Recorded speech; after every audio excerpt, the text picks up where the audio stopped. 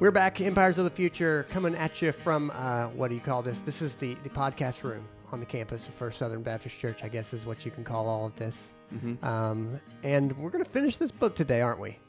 Yes, we are. We are going to get all the way through. We've only got 2 chapters left, and I think they go well together. The last chapter, for sure, I think is a great closing to the book. Carl Trueman does a great job kind of closing things up. For those of you who are maybe just tuning in, we have been making our way through the book Strange New World by Carl Trueman. So if you are just tuning in, you have missed everything. So you need to go back and listen to the last several podcasts in order to get caught back up. So right, this will be part 6. Part 6, yeah. So just set aside about 9 hours, go listen to those, get caught back up, and then come back and join us. Well, it's great to have you back after your 9-hour journey through our podcast. And we're going to get in now to the last 2 chapters of Strange New World. What do you think of that, Jackson? I think that's what we should do.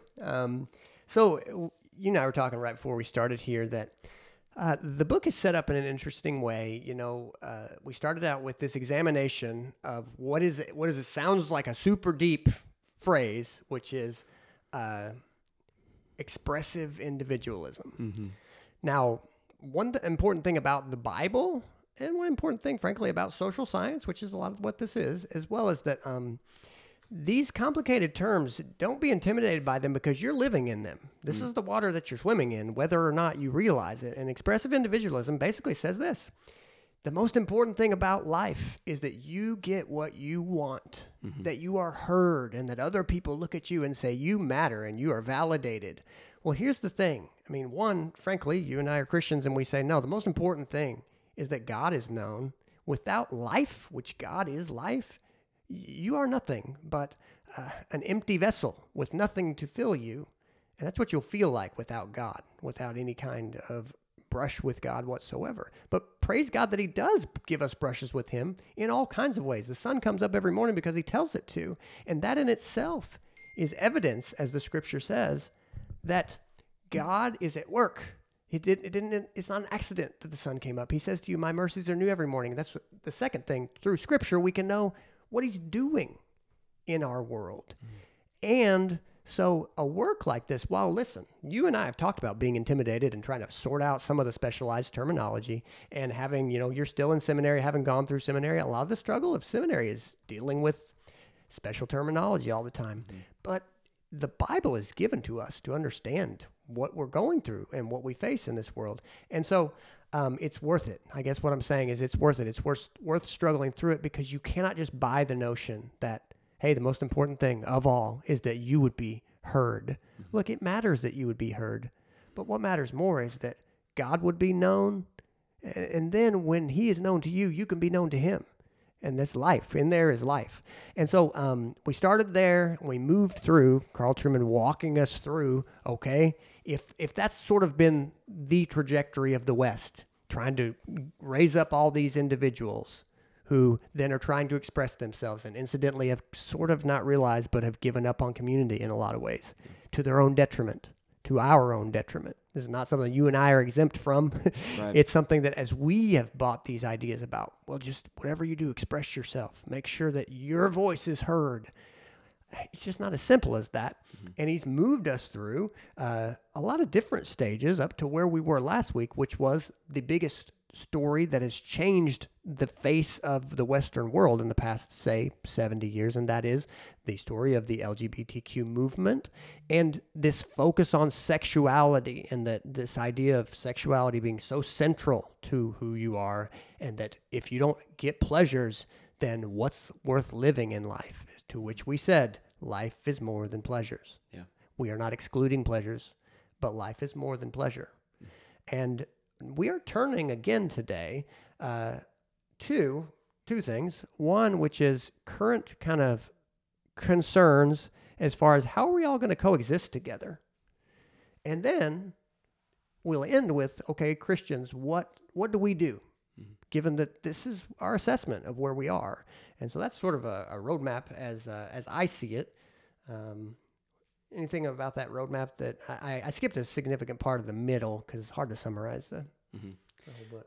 Yeah. I would just encourage you guys, pick up the book, check it out for yourself. Yep. You'll maybe understand kind of what we're talking about here. But I think what you said is true. Like, as we've been going through this, I think it could be easy to hear us talking here on our podcast, and I think the risk is also true of us thinking this way of ourselves, but thinking that we are somehow, just above this, and that, good thing I've got this figured out, and this book has shown me, what not to do, and I'm not doing any of these things. What Jackson said is true, is we struggle with these same things as well, and it's all due because of pride.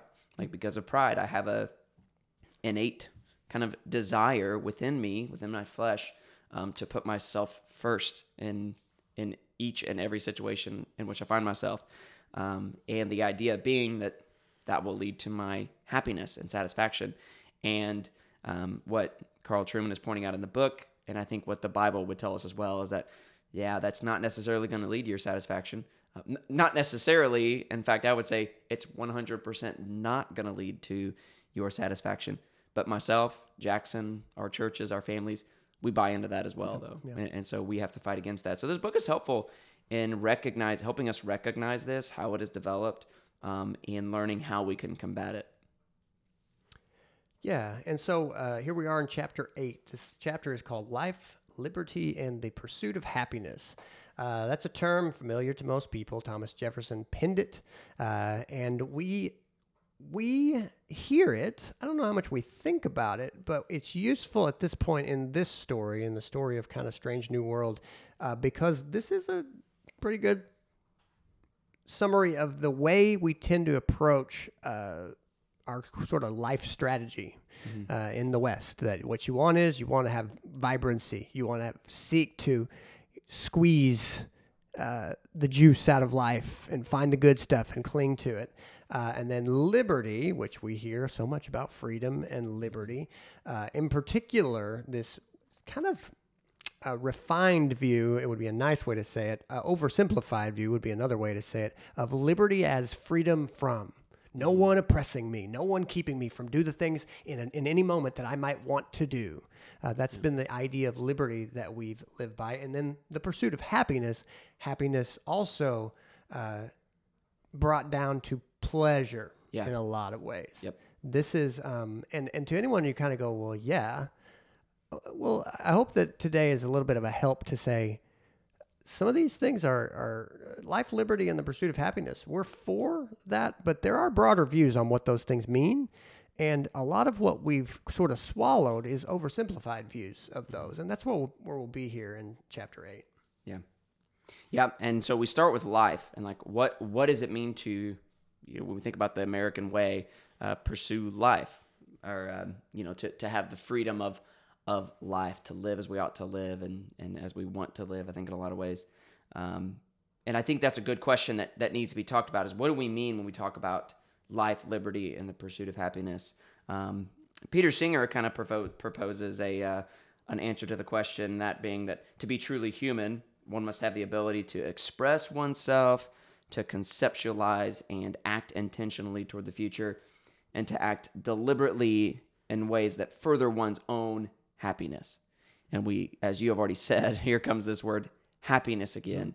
And when we think about what does it mean to further your own happiness, so often happiness, as you just said, is basically boiled down to pleasure. Yep. And what we as Christians, and I think what me and Jackson as pastors especially would want to encourage you, is to maybe let's expand our view of this and think of not so much reducing happiness down to pleasure, but expanding it to joy. Yeah. I think it'd be a much better way of thinking through these things. And that'd be thinking about them in a way that's very different from the culture around us. Right. I mean, and if you hear that and you kind of go, well, I don't even know what joy means. Well, look, you know what responsibility is. And a part of happiness, strangely enough, is keeping your responsibilities. So for instance, to anyone who has children, it's not always easy to be a parent. You don't just, it's not all daisies, but it is still good and enjoyable. And it is good in so many ways to be a parent. Mm-hmm. It is as dominating a responsibility as you'll ever experience. But that's why happiness is more complicated than just pleasure. because anyone, and it's not just that. If you could have an honest conversation with someone about friendship, is friendship always as simple as pleasure? Well, no. Friendship is going to require you sooner or later to do things that might not be easy for you. I bought a truck from my dad. I never realized how many people had a use for a truck until I got one. And then they called me and said, hey, I like it that you got that truck. What are you doing on Saturday? Well, then I had a new phase of my life where all my Saturdays aren't free, but then I have to figure out, okay, how do I operate given that I do have this power to help people and I want to help my friends, but I can't constantly be doing this. Well, that's just a little microcosm of the fact that we all have abilities. Yeah. And it goes way beyond the simple idea of pleasure to go, well, every good thing is also a responsibility. And what do you do about that fact? And so it's just more complicated. And another thing you can say about Peter Singer, if you kind of go, well, that sounds fine. To be truly human, one must have the ability to express oneself, to conceptualize and act intentionally toward the future, and to act deliberately in ways that further one's own happiness. Where Peter Singer is going is, okay, what about somebody then who has Down syndrome? Yeah. What about someone who has dementia? And Peter Singer is all the way to the point of saying, oh, certainly some people are not alive even though they look alive. Mm-hmm. And even further concerning, okay, do people have dignity? Well, as long as they meet certain conditions, they have dignity. Yep. And that's, yeah. So, and that's what you see the problem is with this definition is that there's a lot of people who are excluded from this definition. As you've already said, people who are, have severe mental illness, have issues that cause them to be incapable of doing these things that he's kind of laid out. But even if you've heard Peter Singer's name brought up, there's a good chance you've heard it brought up in the context of abortion, that he is in favor of abortion. And the argument is not even just whether or not this is a life, but whether or not it is a life with the capabilities of meeting these criteria to be truly human, as he says, personhood, we might say, and therefore it's a life, but not a life like yours and mine, and therefore it's a different level of life, a lower level. And I mean, I'm saying these things, and you hear the if this doesn't sound problematic to you, please listen to this again. Yep, I think what was the German phrase, Lebens invertes Lebens, life unworthy of life, right? And how do you get to determine that? Who gets to determine that? Exactly. Peter Singer would be happy to propose this as the determining definition. Right. Problem solved. Well, no, the problem is not solved. Right. Because this, thankfully, we are not bound to Peter Singer's interpretation of what it means to be human. We are bound, as Christians, we are bound to a authority far higher than Peter Singer, right. Who would say, no, there's a different standard for life and personhood and humanity than that. Right. And if you hear that and you go, okay, I can see that there's some work to be done there to sort that out and to think through what we're doing in that regard. I agree. And our political system is designed in such a way to allow discussion, debate, even all the way to the extent that we have a House of Representatives and a Senate who legislate and put laws, and then we as people get to vote on them. So what is required in that situation is free speech, so that you can hear people debate these sort of things. And that is the exact trajectory that Carl Trueman is on here, because he says, I'm glad you mentioned free speech. How's free speech doing today?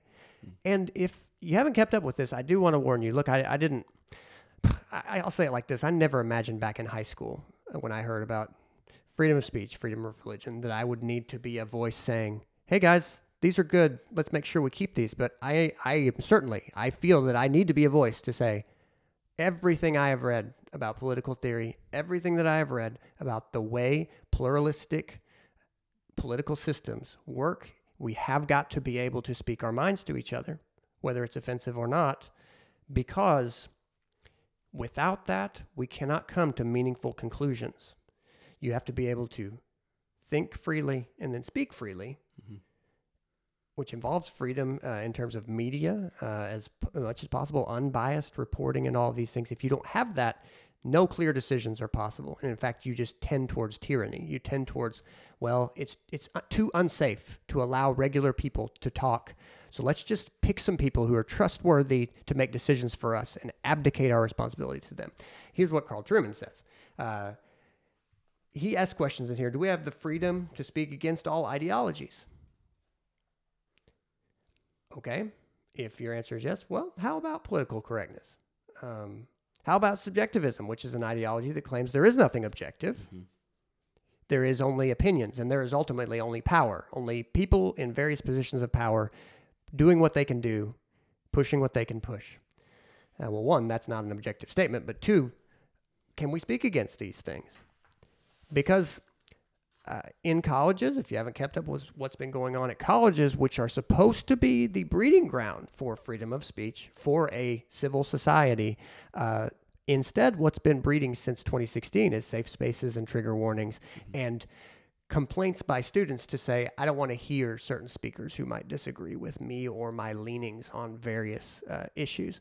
And this, we are to the point that we do have on the far left and the far right different groups who are willing to shut down speakers. I would say they're more on the far left. This is more of a concern from that direction, but it is on both sides.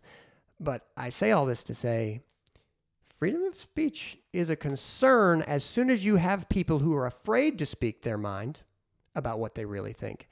And if anyone is hearing this and does not think people are afraid to speak their mind, if they disagree with sort of accepted notions of, say, things like marriage, gender, sexuality, things that most people agreed upon, such as marriages between one man and one woman. That was very common in the recent past. But there is a new orthodoxy. Mm-hmm. And on college campuses to start with, but then you move to businesses, large companies, and there are plenty of people who are afraid to speak their mind about these issues. Yeah. That is the beginning of censorship. Yeah. That is already present, and we are moving beyond that. People have lost their jobs over these sorts of issues, and you hear people, well, but private companies can make these sorts of decisions. You know what I mean? Yeah, private companies can, but in our system as a whole, how is this all going to work out to where people can be heard for what they really believe so that we can decide how we're going to handle the situation that we're operating in, how we're going to have civil society, literally. How are we going to disagree and still have peace? Yeah, and that becomes a problem. And you can see where the breakdown of freedom of speech, you can begin to understand why it's happening. As the book is pointing out, the self becomes supreme, and not only is the self supreme, but the sexualized self is essential to where when you think about who am I, what is your identity found in? If your identity is found in your sexuality, your whatever it may be, and then someone in their speech begins to speak against your sexuality or disagree with this aspect that you consider so central to yourself, this is where we begin to have the language like we have so common today, where even words and speech becomes an attack, that it is violence. Yep. And the word violence is now being applied to speech. And speech, which is in many cases simply disagreeing with a certain ideology or a certain lifestyle, but because the culture has largely bought into this idea of the self, and yourself being so centrally located in these types of identities, this is where we get identity politics from, right? Yep. That if anyone says anything that you perceive as an opposition to this identity of yours, then they are attacking you personally, and it is now becoming a form of quote-unquote violence in the culture today. And then, we're just a hop, skip, and a jump away from what is happening in certain countries where people are having lawsuits brought against them and being prosecuted for things that they have said that were simply in opposition to the ideology of the day or of that specific group that they spoke against, or whatever the case may be. So you can very easily connect the dots from where we started to where we are now. And even if you disagree with, which I do, I disagree with being where we are now, where speech can be considered an attack or violence just from me not affirming someone or disagreeing with them in an area of, say, homosexuality or transgenderism. That has now become an attack because I am directly speaking against who they are as a person in their mind. So it clearly poses problems to freedom of speech and freedom of religion. Well, and there's a story that really illustrates this, and it is fascinating, reading this, that if you're not familiar with Salman Rushdie, who's a name that I'd only heard a little bit before reading this book, 30 years ago, Salman Rushdie wrote a book, and it was in reference to Islam, and he wrote a book that was very scathing. It was not Islam positive. So much so that Islam being an honor religion, the Ayatollah Khomeini called for him to be killed. Words are powerful, and we believe in freedom of speech. So at the time, in a different climate 30 years ago, many people stood up for Salman Rushdie and said, we have to have freedom of speech. People have to be able to criticize religions. And it may sound strange to someone, two pastors sitting here saying, no, you ought to be able to criticize religions. Yeah. You should. And 30 years ago, that was pretty widely agreed upon. Now, that is not the case when you're dealing with Islam. Most sections of Islam, most sects of Islam practice Islam as an honor religion, so that to speak against the Prophet Muhammad requires restitution, so that someone would do something about that, because his honor must be protected. This is, for those of you who kind of go, I don't have any understanding of this. Well, Eastern culture is different, and this is a very old system, but you better look into it if you want to know more about this. So that happened. Salman Rushdie was not killed. He had been attacked, but in the time between this book was written and now, Salman Rushdie, who is quite aged now, was speaking here in the United States, out east, at a very peaceful retreat center known as a place in the United States where sort of the intelligentsia go to have a quiet, peaceful retreat. And he was speaking. You need to imagine him at a kind of a cabin with a lake nearby, and was rushed by someone who was following the call of the Ayatollah. And Salman Rushdie was stabbed somewhere around 10 times just within the past month. This has happened, and that's violence. Yeah. Words are powerful, but words are not violence. And if we can't keep our categories straight, we are in danger of losing free speech and losing track of the significance of actual physical violence. Right. And this is a great story to illustrate where we stand on that right now. I mean, this is, of all the things we've said in, say, the last 10 minutes, that story is in, those two stories are a powerful summary of the danger that we are in right now. And thankfully, Salman Rushdie is living. He was not killed, even though he, again, is quite an old man. He is still living. Yeah. Yeah, and, like you said, we're not proposing here that we hold to the old adage, sticks and stones may break my bones, but words can never hurt me. That's not what we're trying to say. We're not trying to say that it's good for us to go or just say whatever we want, no consequences, no morality attached. That's absolutely not the case. And we would encourage you and encourage each other. Let's use our words wisely. Right. Let's use our words to edify. Let's use our words to encourage. And when necessary, let's use our words in grace and out of love for one another to rebuke. Yep. But words do have an effect. But to come to the place where, as you're saying, we are now in the culture where my words against you are akin to me stabbing you, which is largely the point that we're at now in many people's eyes. That is a dangerous place to be, and that is a sign of great, great moral confusion. Right. And so that's life and liberty. That we are in a struggle for what these words mean, and I hope that if you're hearing this, you spend some time thinking about, okay, then apparently we got to rethink this a little more. If life is more than just cognitive capability, Yeah. What if it is? If liberty is more than just freedom from, yeah, what if liberty is freedom to? What if liberty is also about finding life and then sticking to it and having the ability to stick to it, having discipline, having the capacity to live for more than just what you're against? Mm-hmm. Yep. I hope that we can. I mean, and I call it the Protestant disease, to be defined by what you're against. Yeah. It's a danger. It's a danger that we all can, even if you have no Protestantism in you whatsoever, no experience with it. Look, this country was largely Protestant, and that kind of disease is still around, that if you're only defined by what you're against and you're not defined and you're not guided by what you're for, we've got to decide what we're for. And so then this leads to struggles that we have about, okay, what are we going to do with religion in this country then? Really? The experiment we're a part of was an experiment in going, you know what? I mean, look, the founders of this country were very aware that they had seen in Europe a couple hundred years of religious wars, and they didn't want that. So what they said was, we would like to not have the government get too much involved in religion. So it's sort of a position of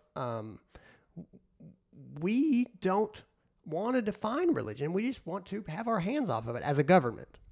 And that is the beginning position. That's, for instance, why churches are tax exempt, because the government doesn't want to be in the business of defining what is a proper religion and what isn't. They want to say, look, overall, and if you look into this, still to this day, it's true, overall, religious involvement, this is speaking sociologically, religious involvement drives at least 5 major markers of positive gains for society, because you're involved in a community, so you care about other people, and a lot of things like you help people when they struggle, you are concerned about your neighborhood, all kinds of things, and that's still the case. Anybody who wants to know about that, you can look into that. But in our day, the struggle is, okay, but religion feels like it defines these basic goods, and what do we do about that? So here's the first story. Many people remember, and here we are in Indiana, you and I, in 2015, here in Indiana, Governor Mike Pence, who was governor at the time, signed a version of the Religious Freedom Restoration Act. This was 2015, and this was an answer to a question. Because of the moves that had come about in the culture, we didn't really know exactly what was going to happen in response to a question like this. Was a Christian school required to hire someone, who is practicing homosexuality openly? The Bible speaks clearly on this issue. So what is a Christian school to do, given that, for instance, we would not hire someone who was a jewel thief and who was committing a crime, but then, since the culture had moved to affirm homosexuality, and I say the culture, remember that the approval of same-sex marriage came about by an executive order and by the move of the Justice Department to not defend, for instance, the Defense of Marriage Act, and then by the Obama administration to open this country to same-sex marriage. Well, that change led to efforts, and especially, one of the efforts here in Indiana, to say, well, look, we want to protect religious freedom because those who operate, say, a Christian school must operate according to their conscience. Small privately owned companies, many people might remember the Hobby Lobby case was a big case at this time. Hobby Lobby is privately held. Can they operate according to their convictions and how they hire? And so these questions were discussed. Back at that time, it was, I wouldn't say as hard as it might be to discuss now, but still it was challenging to discuss these issues. And I will openly say, look, this is an issue that is easily misunderstood, hard to get at what is exactly happening here, but this country has a long history of conscience protection. Especially in religious matters. So, this is related to another question many people at least heard about. Is a Christian baker required to use his or her gifts to celebrate a marriage between two people of the same gender? You can see how these questions immediately are brought on by the changes that came in the mid 2010s. Yeah, that's exactly right. And so I remember back when this came down from Mike Pence's office, who was the governor at the time. And man, I just remember watching the media backlash and seeing at the time governor, now former Vice President Pence, on there, just being attacked by these people. They absolutely hated him for this. And what was it that they were hating him for? They were hating him for seeking to protect the consciences of religious people. His attempt in no way was to even make any sort of statement with regards to homosexuality or transgenderism. His attempt was simply to say, if you operate a business and have a conscience that is bound by your religion, you ought not be forced to break that conscience if, it is reasonably held. And man, the attacks came on strong.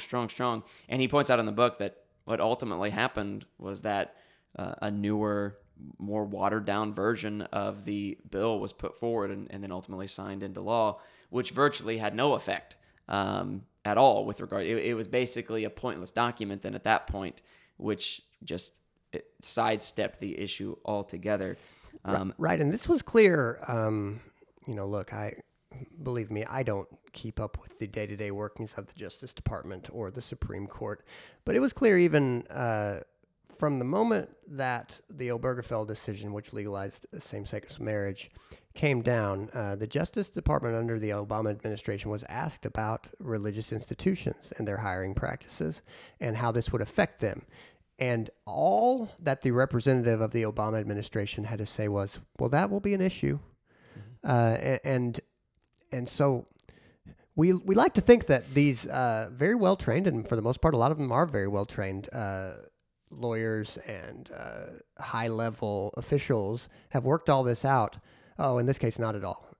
We are dealing with the fallout of it because you can't overnight take an institution like marriage, which under natural law for thousands of years meant that men and women join in a conjugal union for the purposes of constant, stable care of one another, and then the bearing of children, and then the raising of those children, that this has been the institution for thousands of years.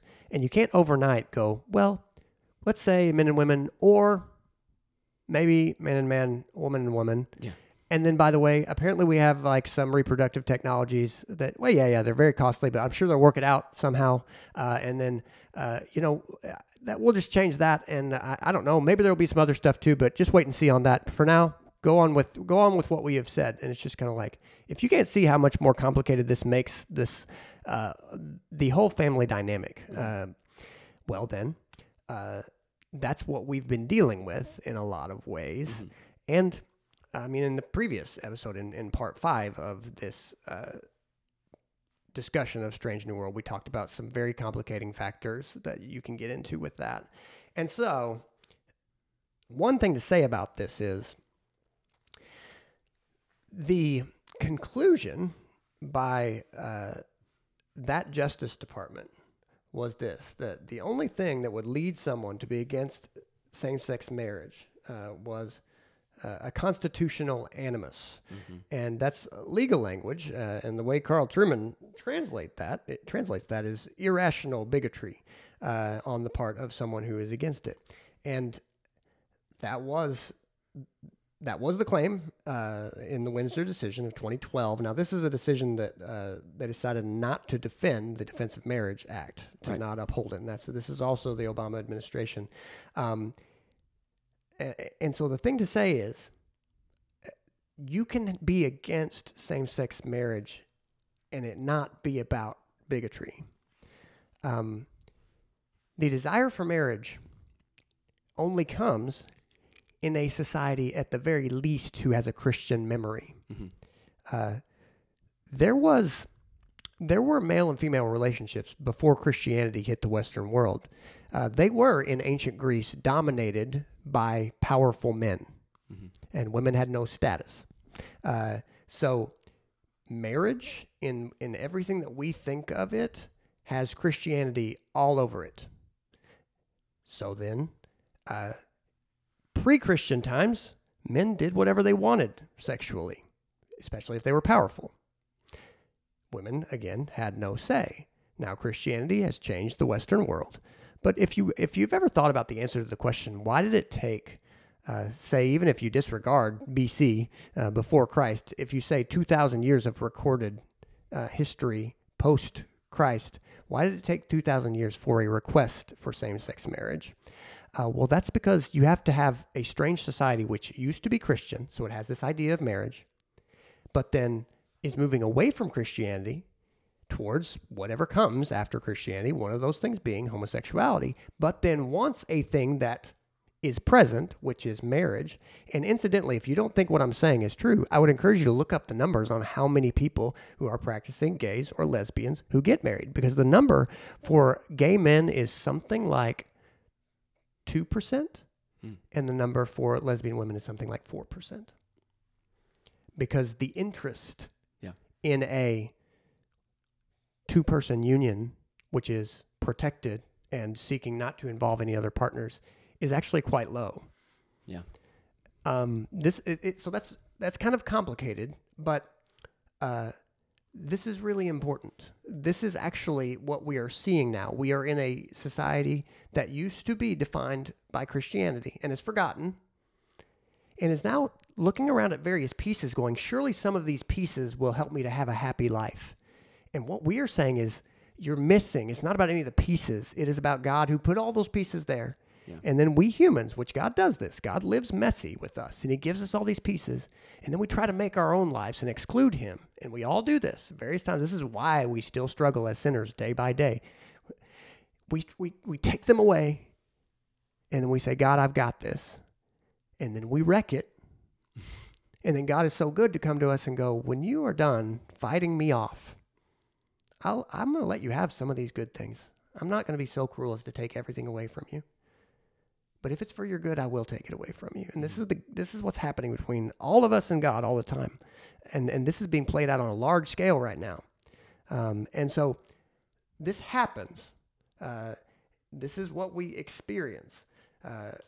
And what we are saying sitting here is that, look, God made us to operate in a certain way. God made the human machine to want certain things, and he knows how to please us. And in fact, what we need the most is him. Yeah. Nothing else will satisfy. Yeah. We'll try to replace him with everything else, but it won't work. And that's what we're experiencing. Yeah. Yeah. And here's kind of everything that you just said, which I agree with, all of it. To say those things now is becoming completely inappropriate, completely unacceptable.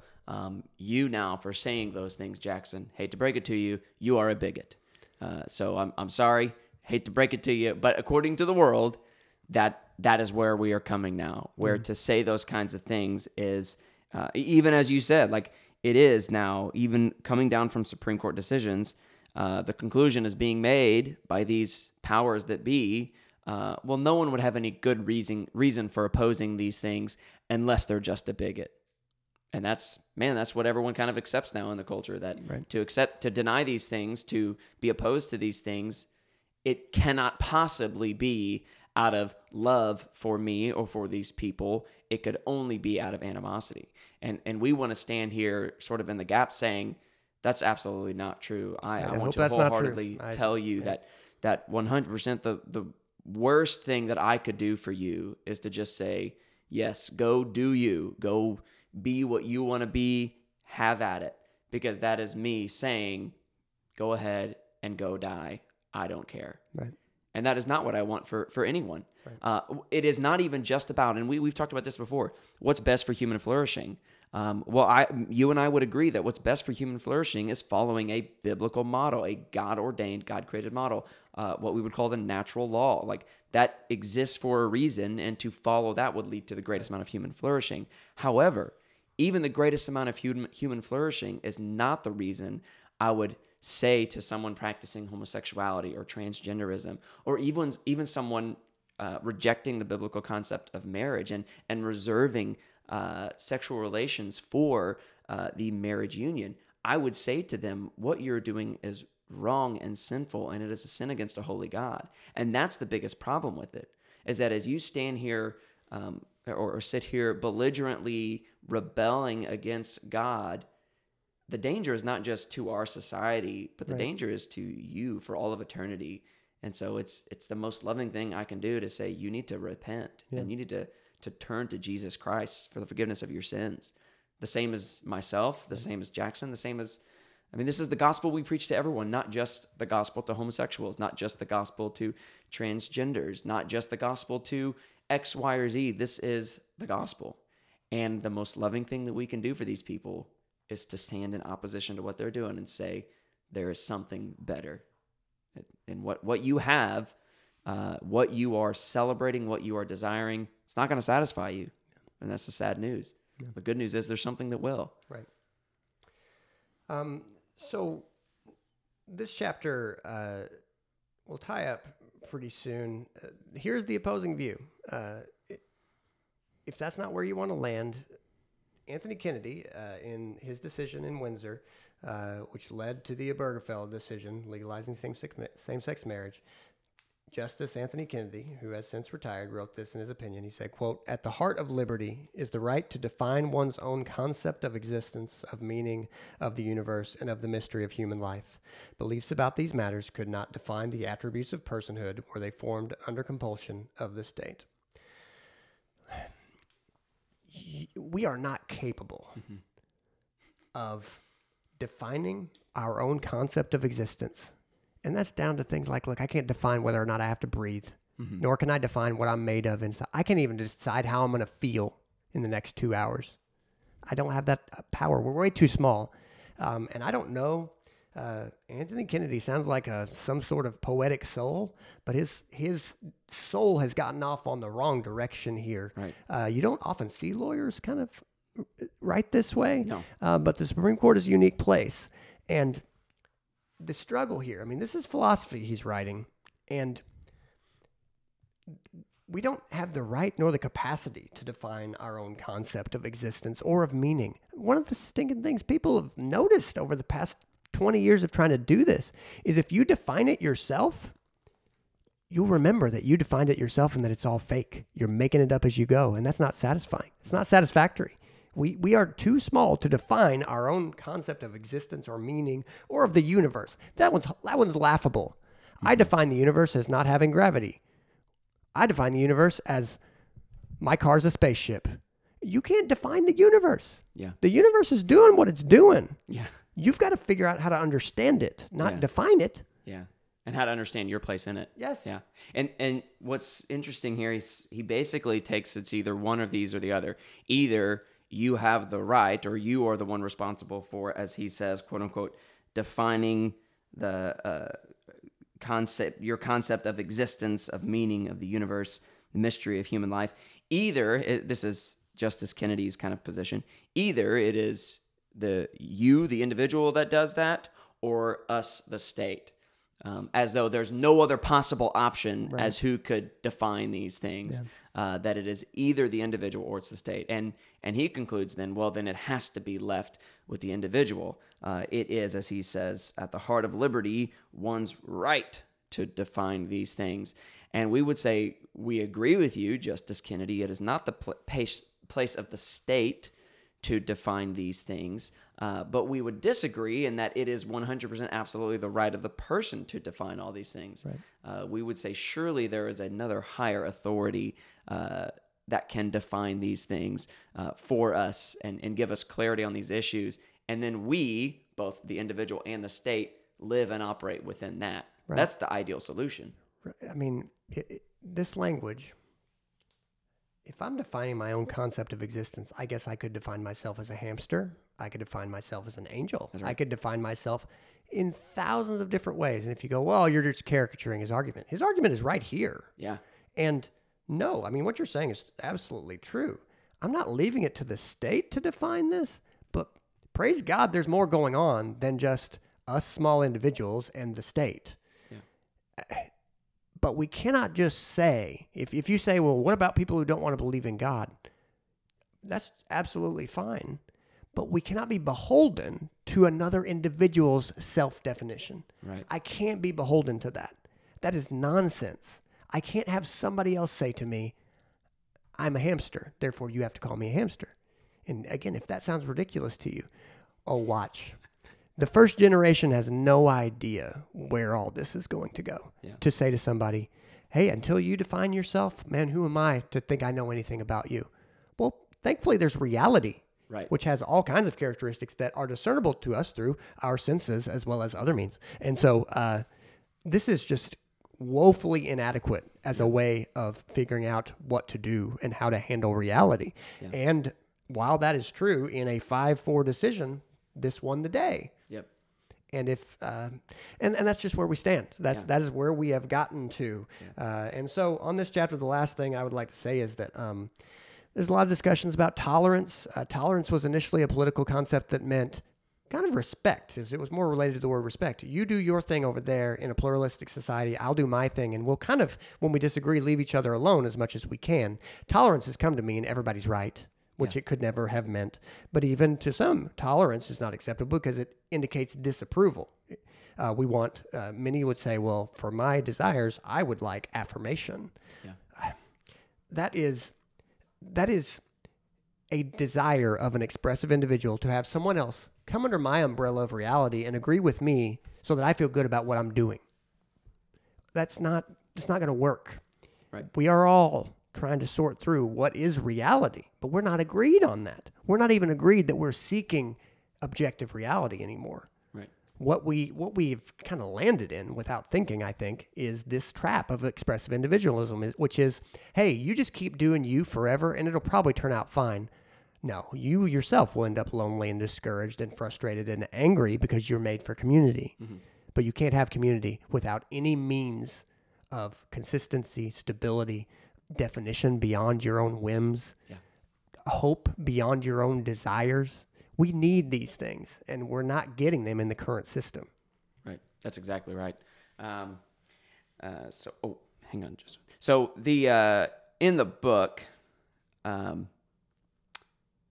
the last chapter, he kind of gets into, he gets into answering the question, okay, what do we do now? So he's gone through the whole book, and he's laid out this explanation of how we've gotten to the point we are. And then the last chapter, it's titled Strangers in a Strange New World. And he says now, okay, what do we do? As Christians, as believers in this strange new world, what do we do? How are we to operate?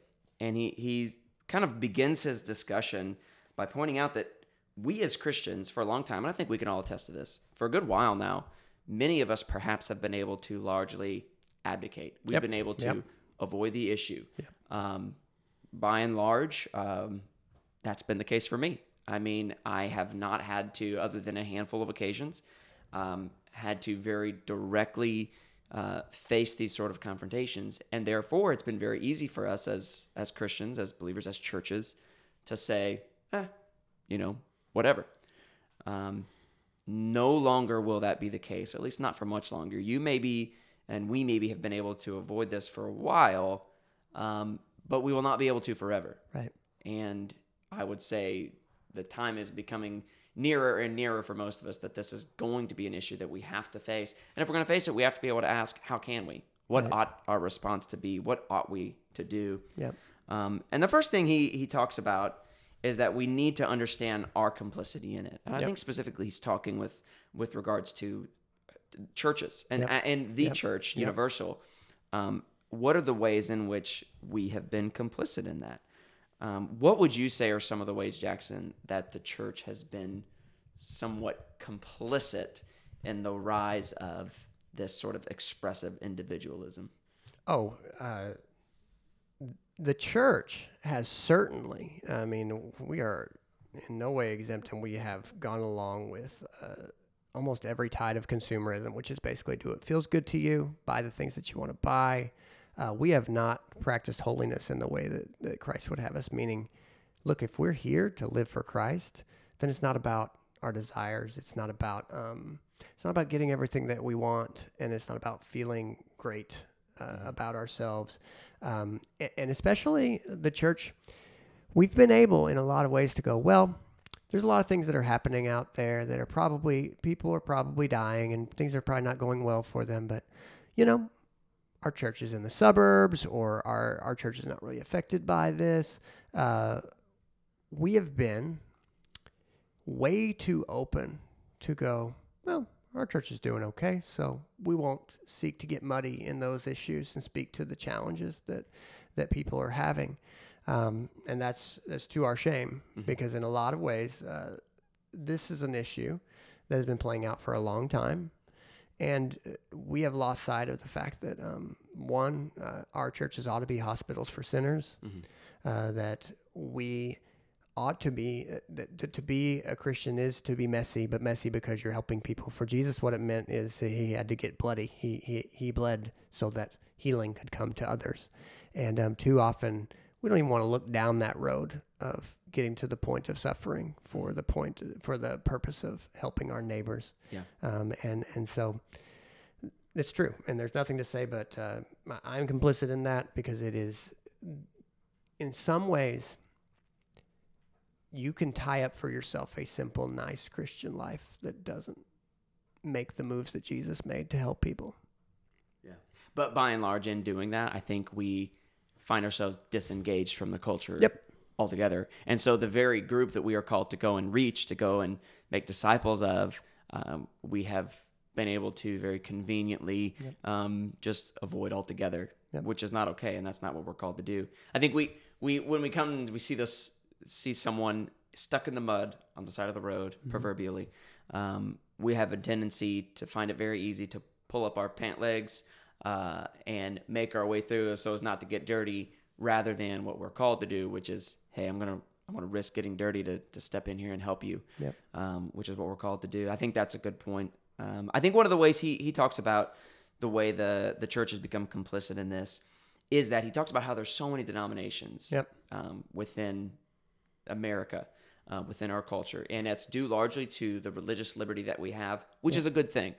It is a good thing. But one of the outcomes of that has been that the church and kind of the church at large, religion itself, has become a sort of marketplace where people are able to be basically customers, and churches are vendors, and they can go and select the church that best suits their own desires, their own wants, their own needs, a church that kind of makes them happy. And what that is doing, like it or not, and even if I sit here, I don't have a great answer as to how to remedy that, as I am someone who is firmly rooted in a denomination, unashamedly so.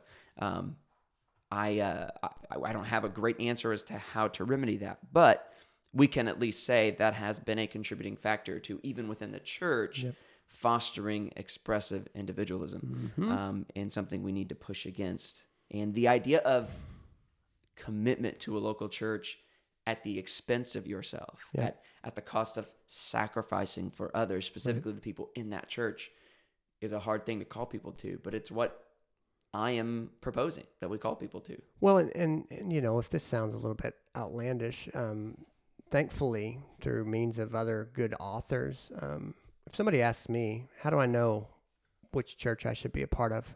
I had a college student ask me last week, how do I know which campus ministry to be involved in? Thankfully, because of the work of other authors, I've been able to answer that question by saying, rather than ask which one you like the most, why don't you ask which one you could serve the best in?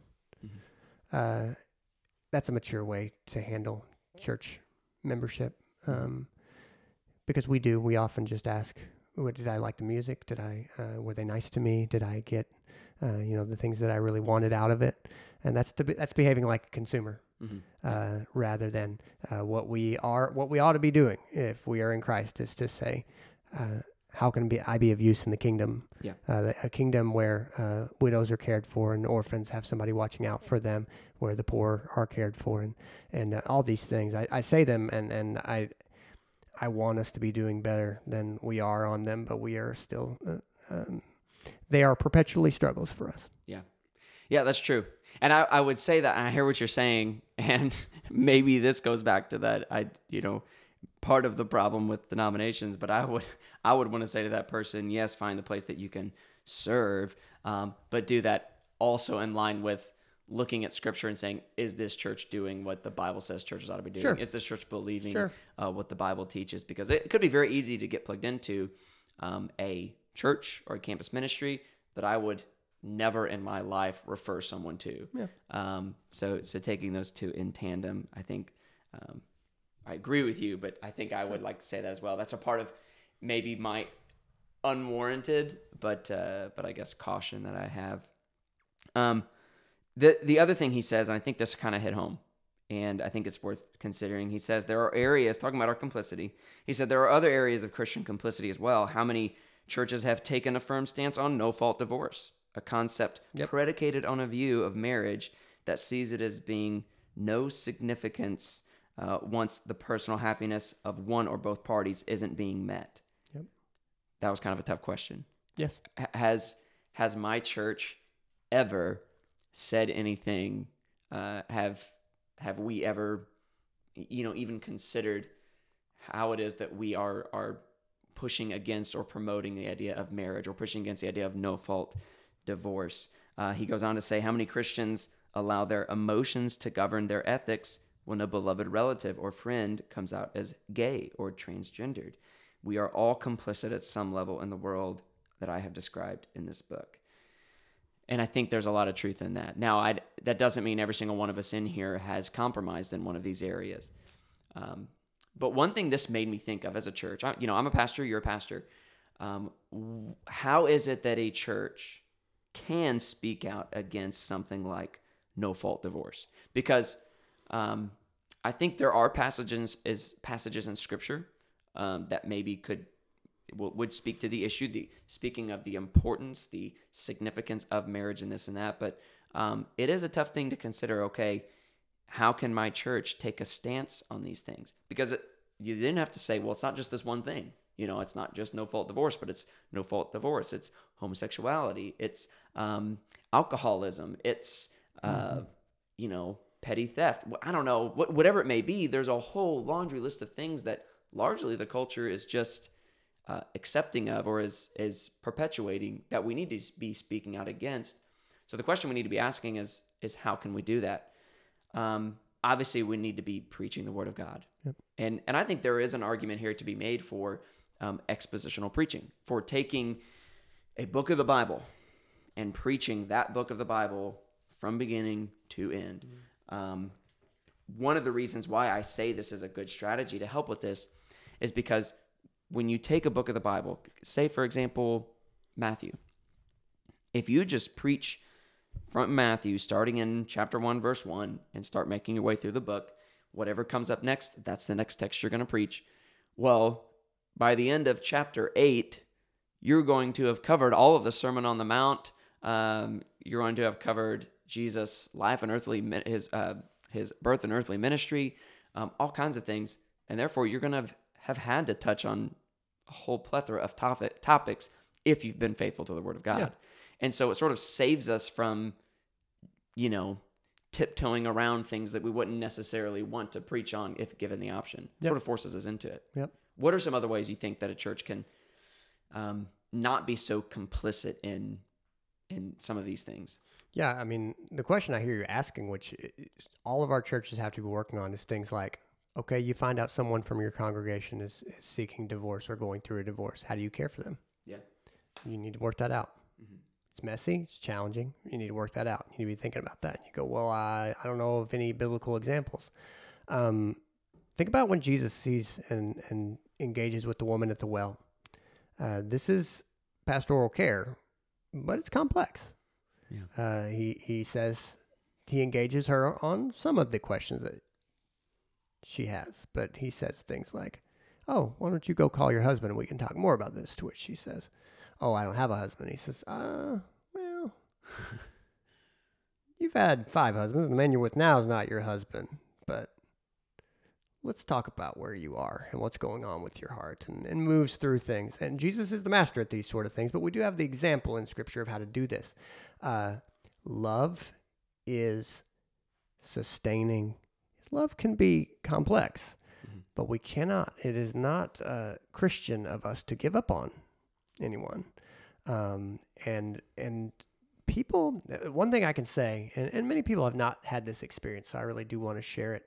In working with young people for 20 years, one thing that I can say, take heart to people about all relationships, is that people can tell the difference if you're telling them something because you love them and you're telling them something just to say basically like, I'm done dealing with you.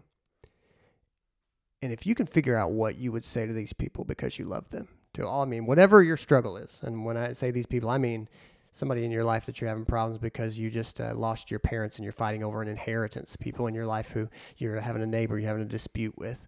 I mean, the line for us to walk is, how do you tell the truth in love? What would it be to keep loving these people? It's if you keep trying to walk that line, man, you will find yourself in some very unique and interesting situations. And that's where life is. To love someone is to lay down your life for them daily, sometimes big in large parts, sometimes in small parts. But that's the challenge, and it's worth living. It makes for an enjoyable, meaningful life experience to live that way. Yeah. And that's what we're called to. None of us are doing this. Frankly, none of us are doing this terribly well. Yeah. But this is a worthwhile way to live, and I hope I can do it in some fashion. Yeah. Yeah. Here's what I would say, and maybe this would be one of the biggest hot takes of the podcast. But we talked before we started this book. We talked about an article written by Kevin DeYoung, in which he talked about the power of a two-parent home. Sure. And in that podcast, he said something that I'm going to kind of build upon, reiterate here, is that there are some things that the church, and I would say even the culture at large, it would be best for the culture, there's some things that ought to be stigmatized. Yeah. We hear all the time about destigmatizing this, and stigma is bad, and that's what we are called to by the culture, by the world around us. We are expected to understand that stigma is bad. The argument I would make is that no, there are some things that absolutely should be stigmatized. Yeah, sure. And we as a church need to recognize that. And even though we don't want to, now what does it look like for something to be stigmatized? What does it look like to maintain a stigma around something? What I'm not proposing is that when we see someone engaging in this idea, we begin public shaming, we begin ridicule, we begin gossip and these like that. Nor am I proposing that all things that we would say are sinful or wrong or quote unquote stigmatized, that they should face some sort of legal punishments for. Sure. That's not what I'm proposing.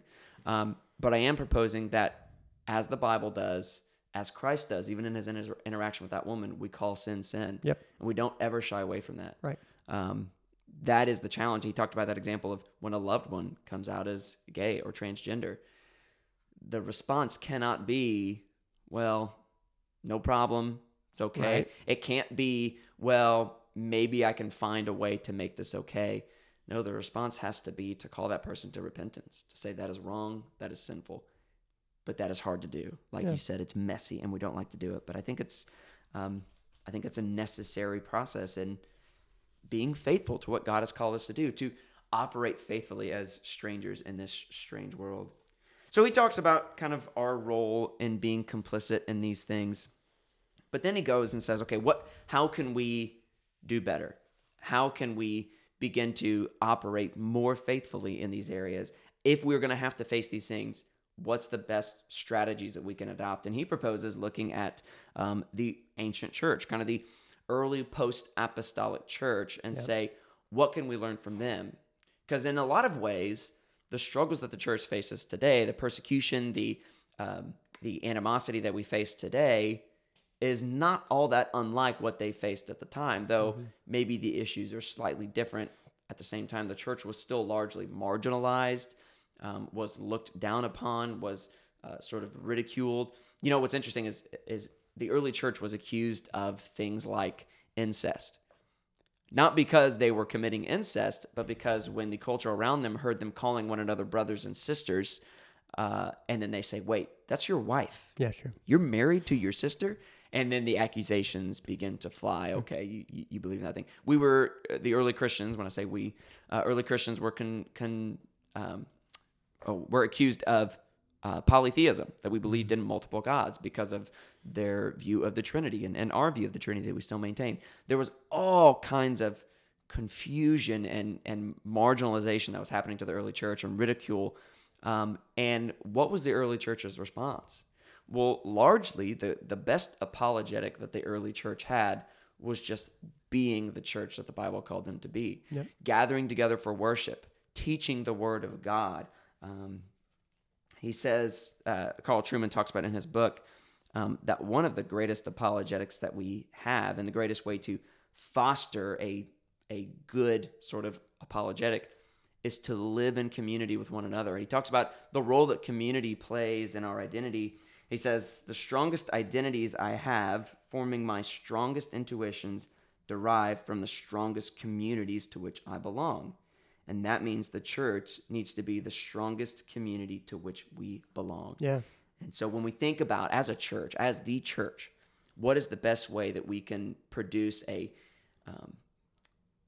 answer to the world? What's the best way that we can stand firm in the face of persecution, of animosity, of marginalization?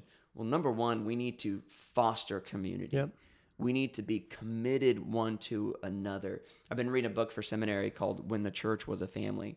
And it's just a great book that argues for a much more biblical, a view of the church tied much more directly to what the early church would have known. Yep. That says we view one another in a very familial way, to where even to the point that when we have families, when I get married and I have kids, it's a common refrain here that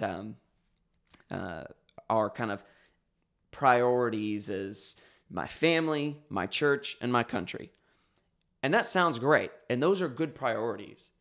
But I would argue that it is not a right prioritization to say my family, my church, my country, but rather to say, especially when you think about the role that my family plays with my church family, it ought to be my family within the context of my church. That the two ought to be viewed in this way, not as one taking priority of the other, but as one being an overarching priority, that my biological family, so my wife, my children, I view my relationship to them not in a list along with my relationship to the church, but I view it within the context of my relationship to the church, to where my family is not prioritized over the church, nor really is the church prioritized over my family, but it is to say the church is my family, and I am raising my family within the family, if that makes sense. Sure. And I think that sort of fostering of community can be a very, very, very strong bulwark in fostering an identity that stands out to the world. What do you think? Yeah. In regard to this, we're going to have to be a peculiar people, a people that look different. And that's going to play itself out more and more. There are principles we've been talking about through this whole book, but look, if you read the Bible, you will find principles to live by, and those are life-giving principles that God has given us. And so we can't afford, one, to assume that everyone understands what we're doing. We're going to have to explain ourselves. But two, we can't live for the approval of man. We can't live, the Old Testament word would be man-pleasers. We can't live thinking we're going to make everybody happy. It's just not the way it's going to be. And that's, in our very strange, the mid-1900s really left us with this very strange sort of vaguely Christian culture. But that time has passed, and that's okay. And God is at work. God was at work in the very pagan culture that the New Testament was written in, where Jesus came. And God has been at work in many cultures since then, and is at work in various different cultures right now. We're not the end-all be-all here in the West. We're just one phase, and faithfulness to God is the only thing that we can do, and I hope we can do it. Yeah, absolutely. So finally, as we just kind of conclude, there's a few other things that he points out that I think are worth saying. When we consider how it is that the church can be, the church in and of itself, just being the church can be an apologetic to the world. One of the ways that he proposes, two different things, I would say, creeds and confessions.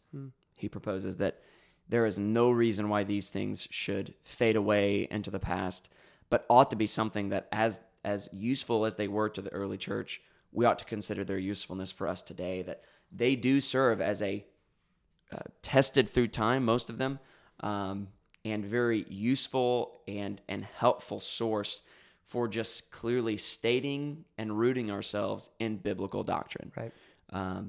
And he also argues for catechisms. Yep.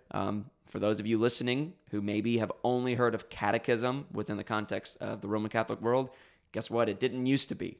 In fact, catechisms and the process of catechesis has been something practiced by Protestant churches for hundreds of years that I think is worthwhile, at least considering as a church, as a family, putting them back into practice as a way of rooting ourselves deeply in the doctrine of Scripture, the whole counsel of God. And then the other thing he argues for, and this one I thought was interesting and sort of, I don't know, I guess I didn't expect it to be one of his kind of proposals, but he proposes that we ought to heavily consider and recognize the role that singing plays in our worship and the impact that has on how we even are identified in our faith. And we've had kind of, man, if you have grown up in the church, you've probably heard debates, discussions regarding the role of worship music and worship songs. Are we called to exercise our emotions in worship? Should worship be emotionless? What kind of songs are acceptable to sing in worship? What kinds aren't? And Carl Trueman does not argue for necessarily one position or the other, but he does say we ought to consider the songs that we sing and the role that they play in our worship, and saying we shouldn't just get rid of all emotion. Sure. But we ought to consider how the songs we sing and the emotions that they make us feel, what role they play in our lives. Yeah. We ought to select songs that are true, that are right, that are theologically sound. But it doesn't mean that we avoid all emotion. Right. And I think there is a temptation for certain groups of people to say, well, I liked it, but that worship was just a little too emotional for me, too much of an emotional appeal. And then there are certainly people who are happy as long as they get emotional. Exactly. And so there are questions certainly there. Yeah. He proposes in the book, he says, I'm not saying that we should sing exclusively psalms. There are some churches that do, that psalms make up 100% of their worship. And he's not proposing that, but he does say we at least ought to consider singing psalms. He says in this book, I'll just quote him, I don't think, as some do, that the church should sing only psalms. I am inclined to say that singing more psalms, or any psalms if you do not sing them already, would be an excellent place to start. He proposes that they were presented and were, for the early church, a psalter. They were a way of as Christians to express sorrow and joy and all of these things through the Psalms. Really, really, really rich artistic poetry verse that's given to us in Scripture. And so I think at least considering, okay, what are the usefulness of the Psalms in our worship? But then finally he concludes by talking about the role that the natural law plays in this discussion. And we said it in an earlier podcast. I am one person who is very quick to, if I'm going to explain to someone why something I believe is true or right with regards to sexuality, with regards to the moral revolution, these kinds of things, I'm probably going to appeal to Scripture. If you don't believe in Scripture, I'm sorry. If you don't believe in God, I'm sorry, but it's what I have and it's what I'm going to appeal to.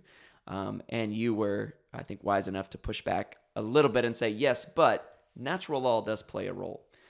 Natural law provides for us a means to look around and say, look, a man and a man does not a child produce, but a man and a woman in marriage, as God intended, natural law says this is proper and this is what produces life. And we can look at other various kind of forms of natural law. And I know it's something I hear you talk about a little more than myself, but it comes alongside, I think, biblical arguments as a sort of strengthening of the argument that the Bible already makes. The Bible says this is true because God has commanded it. Mm-hmm. But because God has commanded it and has worked it into nature, into his creation, we see the truthfulness of this being expressed in the world around us. Yep. So that when someone asks the question, okay, so God says not to do this, but it seems like he just wants to deny me happiness. Seems like he's just being a jerk. And I would be very happy if I did this thing, but God's just telling me not to prevent me from being happy. And we say, no, that's not at all the case. Right. And natural law would say, no, that's not the case. But actually, the thing that God has commanded us to do, creation attests to the rightfulness of that. Mm-hmm. And we see this in marriage. We see this in our sexuality. We see this in how we operate with our children and how we operate in community with one another. We even see natural law playing a role in that as well. So there's a lot more that could probably be said about this book. I think we've been talking for a while now today, and so I don't know that there's any need to say more. But if you have listened to this whole series on Carl Trueman's Strange New World, thank you so much for listening. And I hope that one day you can get a life and will not spend hours and hours and hours. No, I'm just kidding. I hope that you all did listen to this, but we're thankful for you guys as listeners. Do you have any more thoughts about the book, Jackson? Or have been glad to do it, and I look forward to moving on to other things as well. Yeah, I think so. Who knows what's next? Right. We'll see what's next coming around the bend, but hopefully we'll see you guys tune in to whatever we have next. We will see you. Oh wait, Jackson, how's our conclusion go? This has been Empires of the Future, and we'll see you in the future.